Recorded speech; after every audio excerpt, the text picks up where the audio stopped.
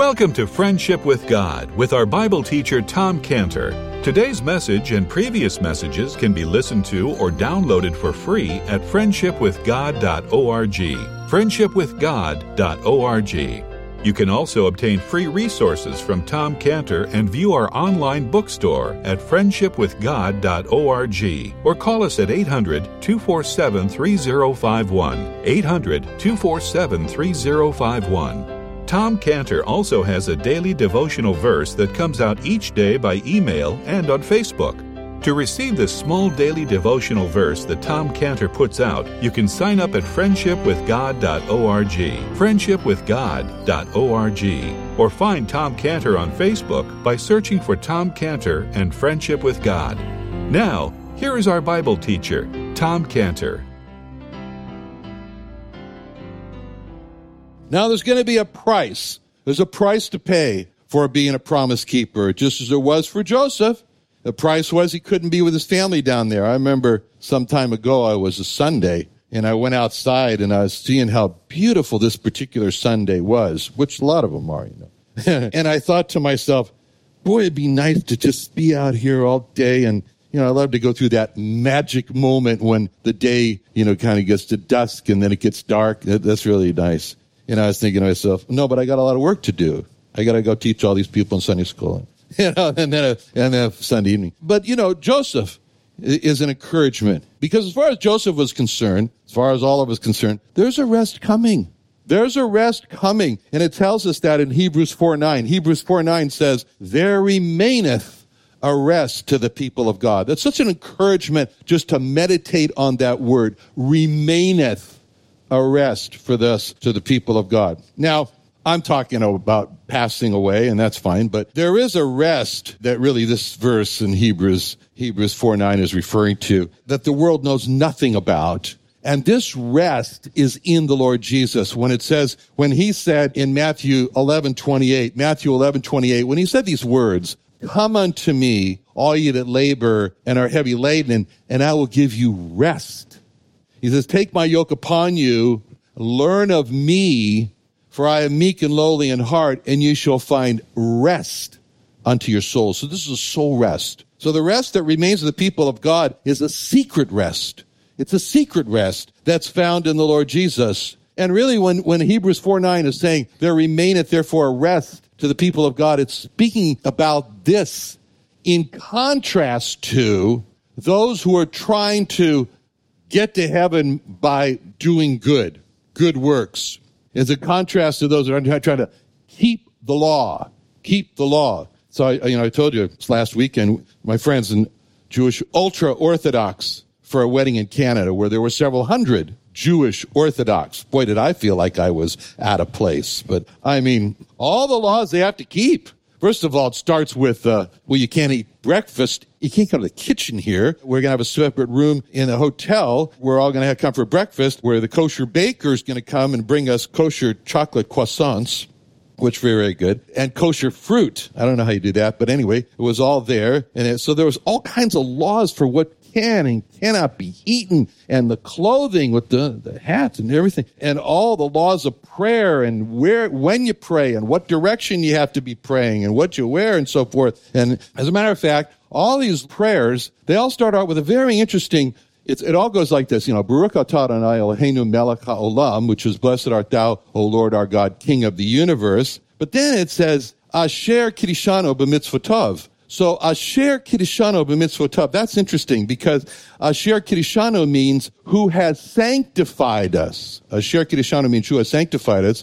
B'mitzvotov means by his commandments. He has sanctified us by his commandments. That's what it means. And when you live like that, surrounded by 613 Jewish laws, which I've never heard anybody repeat or recite or even give me a list of, I'm sure they exist somewhere, that's a lot of work. And there's no rest. There's no rest because to live like that is to be under a debt or an obligation that's spoken of in Galatians 5:3. Galatians 5:3 speaks about a life like that when it says, for I testify again to every man that is circumcised that he is a debtor to do the whole law. The law is not a smorgasbord. You don't come to the law and you say, well, I think I'll have a little bit of this. Not like that. A little bit of that. It's not like that. See, to live by the law means that you have to live by all the law. You have to eat it all. Yeah. A debtor to do the whole law. There's not much rest there. There's not much rest there. That's why Hebrews 4:9 is so important when it says, there remaineth a rest to the people of God. That means that as opposed to a life of asher kiddushanu b'mitzvotav, sanctified by keeping commandments, the people of God are sanctified by the blood of the Lord Jesus, and that's rest. That's rest for the soul. That's why when you look at the whole of that, Hebrews 4:9, there remaineth therefore a rest to the people of God. You look at Hebrews 4:9, 4:10 together, Hebrews 4:9 and 10 together, then it comes out like this. There remaineth therefore a rest to the people of God, for he that is entered into his rest, he also has ceased from his own works, as God did from his. So all this means a freedom from a life of asher kiddushanu b'mitzvotav. It's all a freedom from having to be sanctified by keeping God's commandments, ceased from his own works, Hebrews 4:10. Hebrews 4:10, ceased from his own works. Now, we read in verse 13, it says, in Genesis 47, don't forget, we are studying Genesis here. Hebrews 47:13, there was no bread in all the land, for the famine was very sore.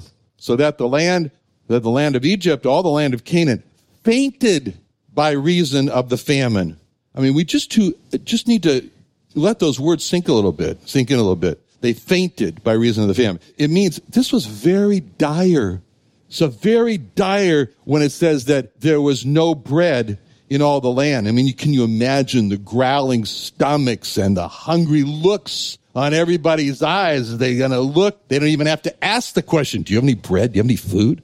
You have any food? Is anything in your pocket? And they just could see the answer. No, I don't have any food. That's the picture in verse 13. There was no bread in all the land.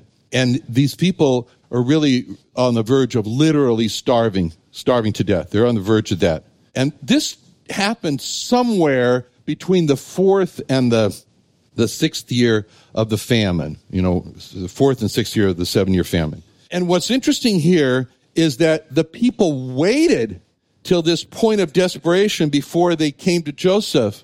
Isn't that a picture of man in this life? I mean, man goes through hard times and he said, it's all right. I can grin it, stiff upper lip, and I'll bear it myself. I'll take care of it. I have what it takes to get me through this. I'll be just fine. I've got it all. And they don't turn to God. And they just rely on themselves. And just like the Egyptians, they didn't come to Joseph at the start. But then there comes this point of desperation. This point when then he turns to God to help him, and he says, oh God, I can't do this. Please help me. And that's just like the Egyptians had to come to this point of desperation, the point of fainting by reason of the famine. Then they turned to Joseph for help. Now, why did they end up this way? Why did this happen to the Egyptians? Well, because they just didn't listen to Joseph. They didn't believe him. They didn't listen. He gave them the warning. He said, 7 years of plenty, 7 years of famine, 7 years of famine. It's a warning.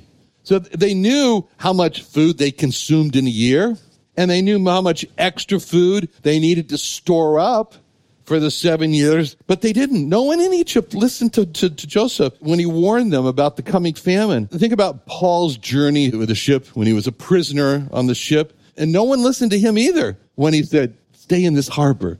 Don't go sailing off now. In Acts 27:10, he said unto them, sirs, I perceive that this voyage will be with hurt and much damage, not only of the lading of the ship, but also of our lives. Nevertheless, the centurion believed the master and the owner of the ship more than those things which are spoken by Paul. They didn't believe Paul. They didn't believe him. Then they leave, and the terrible storm comes, and which eventually destroyed the ship. But Paul stands up in Acts 27:21, Acts 27:21. After a long abstinence, Paul stood forth in the midst of them and said, sirs, you should have hearkened unto me, and not have loosed from Crete, and to have gained this harm and loss.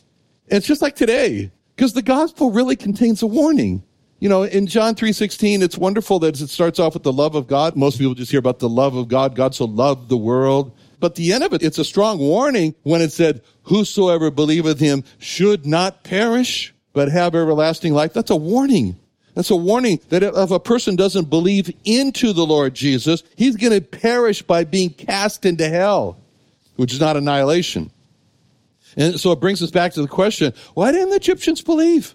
Why didn't they believe the warning that Joseph gave them about the 7 years of famine, which is the same question today?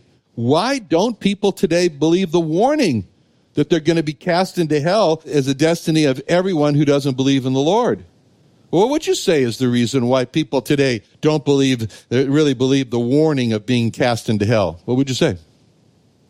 So there's no cliff we can take people over to and say, look over there. See that? That's hell, and you're going to be cast into there. We can't do that. And the other one is, as you say, well, we don't know when. It's sort of in this ethereal maybe, because people today really have a baseless hope, this ethereal someday. And the baseless hope is described for us very accurately in Isaiah 56:12. Isaiah 56:12 is actually, God is letting us hear this conversation of this baseless hope. When it says in Isaiah 56:12, come ye, say they, I will fetch wine, and we will fill ourselves with strong drink. Now here's the baseless hope. And tomorrow shall be as this day, and much more abundant. See, that's the baseless hope. Tomorrow shall be as this day. It's the San Diego hope. San Diego hope. We live in San Diego. Today's a beautiful day. And the weather person will get up and say, tomorrow's going to be just like today. And God says, there is another day that's approaching. And the Bible calls this day an appointed day in Acts 17:31. Acts 17:31 says, because he hath appointed a day in which he will judge the world in righteousness by that man whom he hath ordained, whereof he hath given assurance unto all men, and that he hath raised him from the dead. See, one day there's going to be a tomorrow that will not be as this day. And one day there's going to be a day appointed by God in which he's going to judge, and the judge is going to be by the Lord Jesus, who he raised from the dead. And the problem is that deep down in the heart, every man knows that, well, it's somewhere out there, but he's not willing to take it seriously. And the other problem is that everybody knows they haven't obeyed God. They haven't obeyed God. It reminds me of an Orthodox Jewish man I was talking to this last week, and we were talking about sin. And he says, oh, sin? He says, well, I'm not perfect. He says, I'm not perfect. I make mistakes. So what man calls I'm not perfect and I make mistakes is what God calls in Romans 3:23, all have sinned and come short of the glory of God. And when man says, I'm not perfect and I make mistakes, God calls that, Romans 6:23, the wages of sin is death. It's very serious. Now, if a person could keep the law perfectly, he's golden, according to Ecclesiastes 8:5. Ecclesiastes 8:5 says, whosoever keepeth the commandment shall feel no evil thing. Whoso keepeth the commandment shall feel no evil thing. That's Ecclesiastes 8:5. But every person knows they haven't done it. They haven't kept the law. And so that passage goes on to say, in Ecclesiastes 8:6, the misery of man is great upon him, for he knoweth not what that which shall be, and who can tell him when it shall be? There is no man that hath power over the spirit to retain the spirit, neither hath he power in the day of his death, and there's no discharge in that war. So this is the problem, is this baseless hope, and then yet the knowledge that everybody has that they haven't kept the law, and there's this misery, and especially the misery is added to by not knowing when the day is going to come, when it's like, okay, that's it, then now judgment. So finally, when the Egyptians, they have no strength left, they come to Joseph, and he sells them corn. And now starts the history of how Joseph saves the Egyptians from starvation. I mean, Joseph did not say, those idolatrous Egyptians, God doesn't care about them. God only cares about the people of God, the Jewish people. Now, this history shows how wrong that thinking is.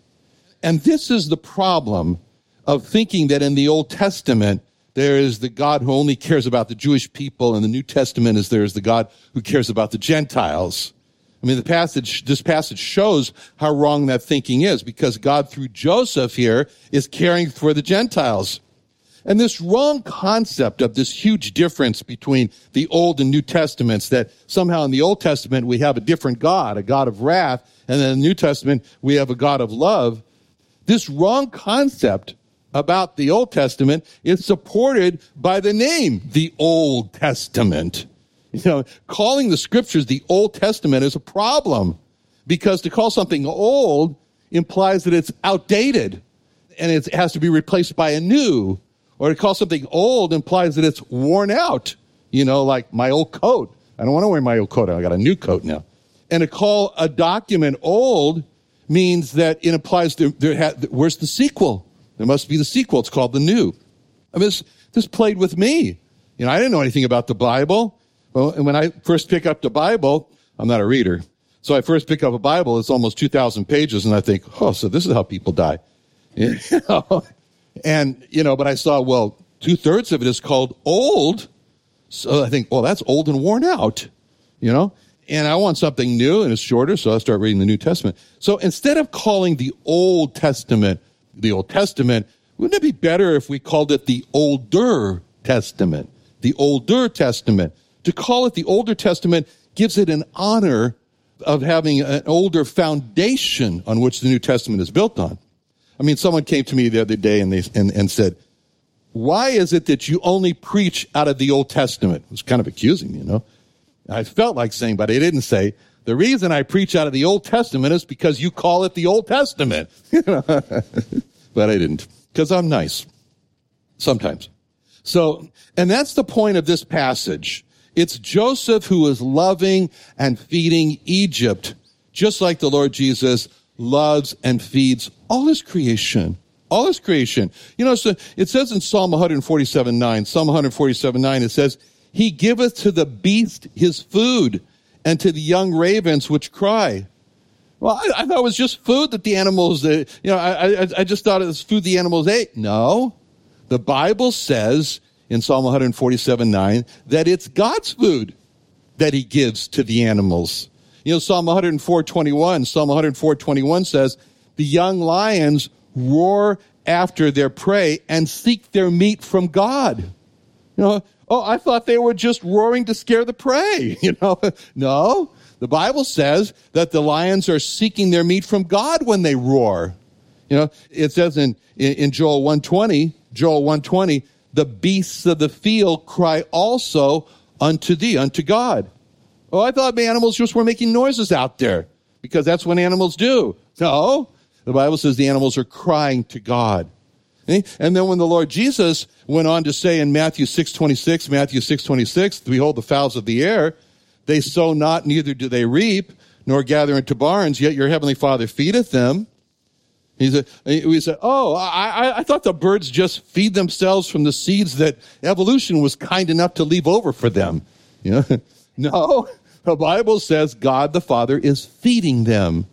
Now, when it says now in verse 14 that Joseph, in verse 14, Joseph gathered up all the money that was found in the land of Egypt and the land of Canaan, it means that Joseph just went there and like swept up all the money. There reminds me of this, like I say, this wedding I went to last weekend. My friend, the rabbi, he has 4 children, and this was the last child to be married. It was the last child to be married. So, but the Orthodox have a tradition when you have the last child to be married, is that at the wedding, they get a broom and start sweeping the floor. That's what they do, and start sweeping the floor. It's like saying, okay, last child's married, all swept up. You know, so that's what Joseph's doing here. You know, he's going around gathering, sweeping up all the money that's in the land there. Now we see that at the end of verse 14, what Joseph did with this money. It says Joseph brought the money into Pharaoh's house. So he brings all the money into Pharaoh's house. He doesn't keep a collector's fee, a percentage, a small percentage, maybe 2%. He doesn't do that. A collection fee, he doesn't do that. But he brought it all in. That's important. It's important now. It's important today because it's Purim today. And Purim time, one of the important parts, little details about Purim was that there was this day when the Jews would defend themselves against their haters who were planning to exterminate them, to murder them, and they were given permission to kill those. And it says that they were also given permission to heap the spoil of the haters of the Jews. In Esther 8:11 says, the king granted the Jews which were in every city to gather themselves together to stand for their lives, just to destroy, to slay, and cause to perish all the power of the people and proverbs that would assault them, both little ones and women, and to take the spoil of them for a prey. So they were given special permission not only to destroy those who were going to destroy them, but to take their prey. But a special point is made about that, what actually happened in Esther 9:15, the Jews that were in Shushan gathered themselves together, and on the 14th day also of the month of Adar, and also slew 300 men at Shushan, but on the prey they laid not their hand. But the other Jews that were in all the king's provinces, this is a lot of provinces, we're talking about from Ethiopia to India, huge swath of the earth. But the other Jews which in all the king's provinces gathered themselves together, stood for their lives, had rest from their enemies, slew of their foes 75,000, but they laid not their hands on the prey. So just like Joseph, who didn't take any of the money for himself, they didn't take any of the money for themselves, even though they have the right to do it. They didn't. Now, they come. The people come. People give all their money to Joseph for bread. Money is run out in verse 15. Verse 15, money failed in the land of Egypt, land of Canaan. All the Egyptians came unto Joseph, said, give us bread. Why should we die in thy presence? The money faileth. So the money is run out, and they're saying, give us bread. Now, this was a particular process that's going on here. We're going to start with the money, then we're going to go to the cattle, and then we're going to go to the lands and the people. It's a process. And the point about this process is that it's a process in which the will of the people who were starving had to be engaged, had to be involved in this. You know, Joseph didn't go out there of his own, he didn't put himself forward and say, I watched you all empty out your pockets of all the money that you had for bread. So I know your money's run out. So here's what I'm going to do for you next. Bring your cattle and I'll give you bread. He didn't take the initiative. He didn't say that. But he didn't do that. Instead, he sat back and he waited. And the people came to him and said, why should we die in your presence? He was not going to impose himself. Joseph was not going to impose himself on the people by coming with this strong, heavy hand and saying, I know you don't have any food and I know you don't have any money, so bring your cattle and your land and now your persons. He didn't do that because the people had to be willing themselves. This had to come from the will of the people to come to Joseph. And that's what Joseph waited for. That's a picture of how God works with people. God does not impose himself on people, just as Joseph did not, but God waits for people to come to him for help, just as Joseph did. And they have to be willing to come to him to want the Lord Jesus Christ as their Savior before he says, okay. So that's what happened there. Let's stop here. Father, thank you so much, Lord, for what a wonderful person Joseph was and is. And, Lord, for how you helped him and gave him such wisdom and how to deal with these situations, Lord. And we thank you for that. And we pray that we should be a promise keeper like he is. In Jesus' name, amen.